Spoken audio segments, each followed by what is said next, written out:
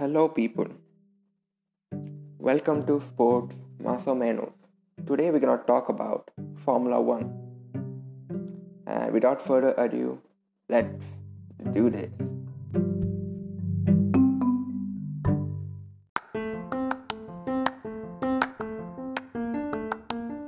Hello, people. Good afternoon.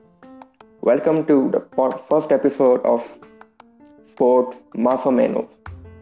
In this episode, we're going to talk about Formula One. And we have a special guest coming in talking about it. And he's a great friend of mine. I went college with him. He's a great quizzer. He's a great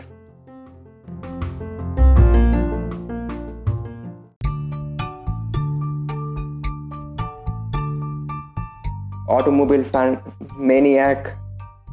Without further ado, let me introduce you to Mr. Praneet. Hello. Hi everyone. Hello. How's your day going, bro? Decent. It's a Sunday. There's lockdown in Bangalore, so that's about it. Yeah. Peaceful, right? Yeah, pretty peaceful. So let me just start off with the simple question. What made you like F1? I've been following F1 since I think the early days of Hamilton and Schumacher and stuff like that. I was always just following it on newspaper and stuff, never really watching it. I started watching it around 5 years back. So it's interesting because it's a perfect medley of man and machine. Like, you need your machine to win, but also you need to be a good driver. It does test your skills.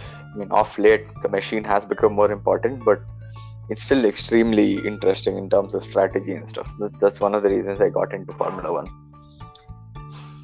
Okay, so do you think that the drivers decide or the machine decide who wins the race? Or the people decide it? Currently, currently I would have to say it's the machine. Because if you look at Mercedes has been dominating the V6 hybrid era. That's what the last seven years. So that is because they have a good package. For the last 4 years at least, no one has come anywhere near to competing with Mercedes. So there's always been this top three teams in the last 7 years: the Mercedes, the Ferrari, and the Red Bull. They are usually the ones who are on the podium all the time, and so most of the time it's either the Mercedes or the Ferrari who was winning.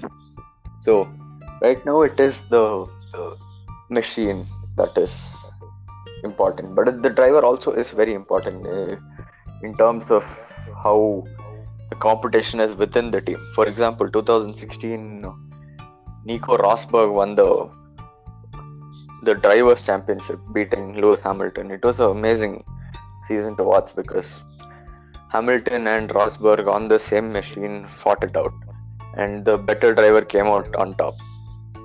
So it depends. We're all aiming towards that machines don't matter, but drivers matter. So concept, but it won't happen until hopefully the 2022 regulations come in. Okay. Let me ask you another question. Who do you say is your favorite driver of all time? Of all time, as a F1 romantic, if you can call me that, I would say Ayrton Senna.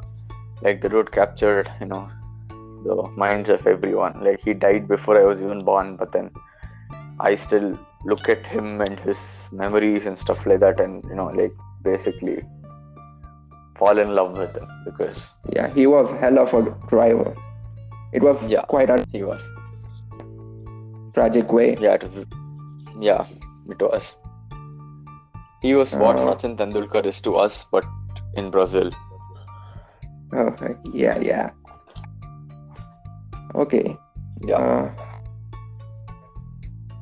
The pandemic has impacted the Formula One sport. The pandemic, we had to wait 117 days extra for a race to happen. But apart from that, it is affecting Formula One in many ways because sponsors are losing money. And the sponsors lose money, the teams get less money. and also because the regulations didn't allow workers to come to the factories and develop better parts and stuff. Technical development has slowed down quite a bit, and there's also less money in the sport. In looking at it from the fans' perspective, you can't really go into the stands and enjoy the race anymore because it's a closed doors event. There were chances of some teams going under because of the pandemic, but then not happened, fortunately. So it has affected Formula 1, but not as much, I feel. Oh, okay. Yeah. Now the news has surfaced that Fernando Alonso is coming back. How excited are you for him? Okay, so Alonso is a great driver. There is no question about it. But I mean, he's old. This is the third time he's returning to Renault, and then see, he wants to be in a winning car, but currently he doesn't have winning cars available. Renault is not even a midfield team anymore. They're performing terrible for the last 2 years. I think what he's hoping to do is come into the team just before the regulation change in 2022, hoping that he can be in a winning car then. He's a great driver. This is big. I mean, he won 2 world championships with Renault. He's coming back to the team that he won championships with. It didn't sort of work out for him in McLaren. What's really funny is that McLaren is doing really well now, but he's at Renault.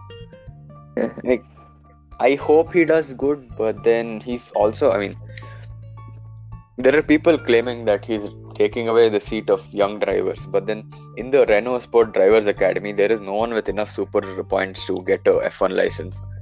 So at least for the next year or so, he's not taking away anyone's seat. So I say just let him be, like, let him enjoy Formula 1. We have another legend in our midst, so I really don't mind. It's good to see the old drivers perform good, Yeah, I mean, if he performs good. Yeah, he will perform good. I'm pretty confident about that. Yeah, I have a feeling Renault has the GP2 engine and not McLaren now.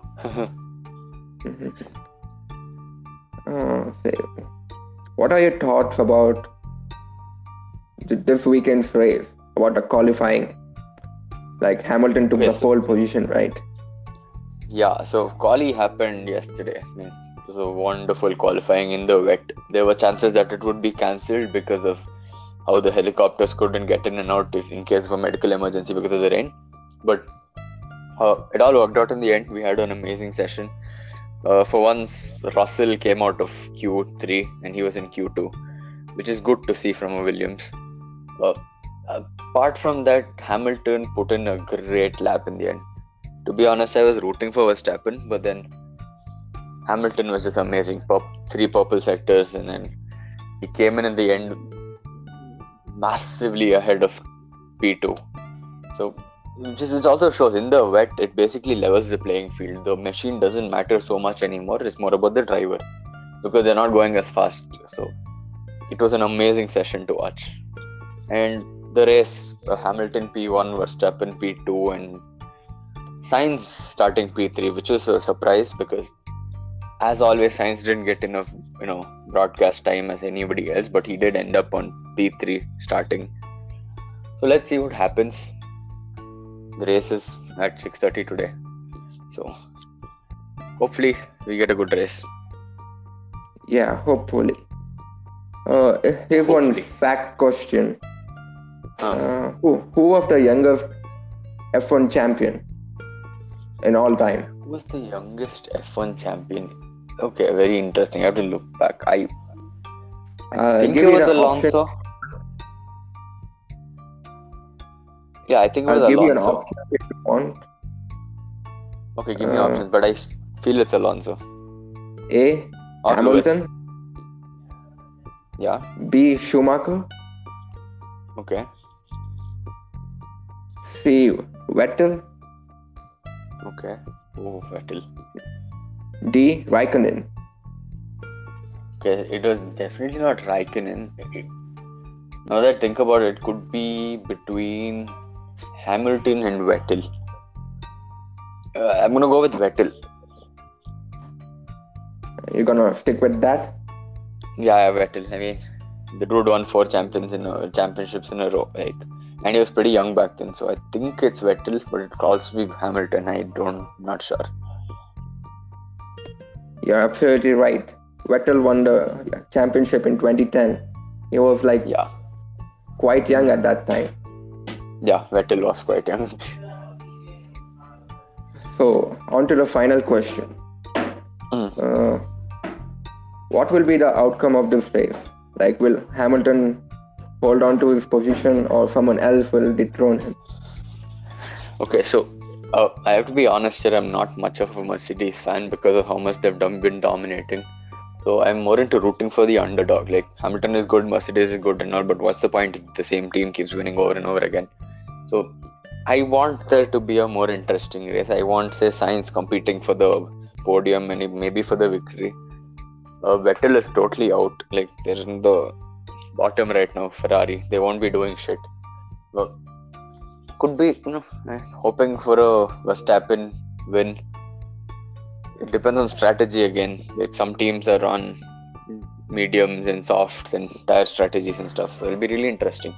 But I don't want Hamilton to win. I'll be clear on that. It'll be boring. Yeah, everyone hates the defending champ, right? Yeah, root for the underdog. Come on, let it be interesting. Yeah.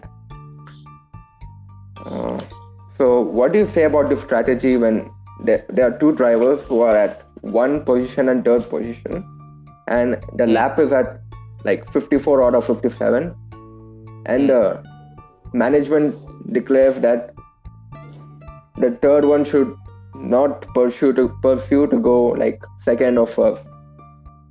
Why do you think it's team like orders that? suck? Team orders suck. But then, why is that like that? Yeah, so from the perspective of the team, all they want is points on the board, and they get full points on the board when both the drivers finish.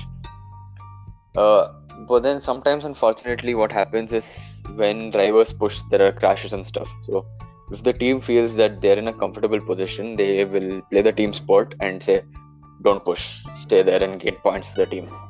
But when you look at it from the driver's perspective, they have the individual championships to win, so they need their own points. So if you're saying a Bottas to say don't overtake Hamilton, it will be sad for Bottas because Bottas wants to win the championship as much as Hamilton does. Team orders suck, but they happen sometimes, but it makes the sport a little more interesting.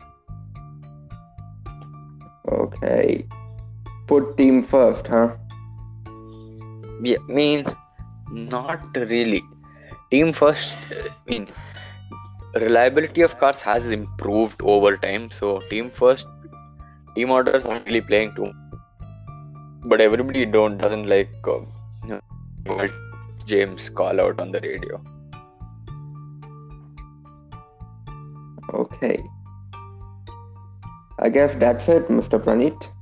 It was nice having you on this show, and I would love to have you another time on this show.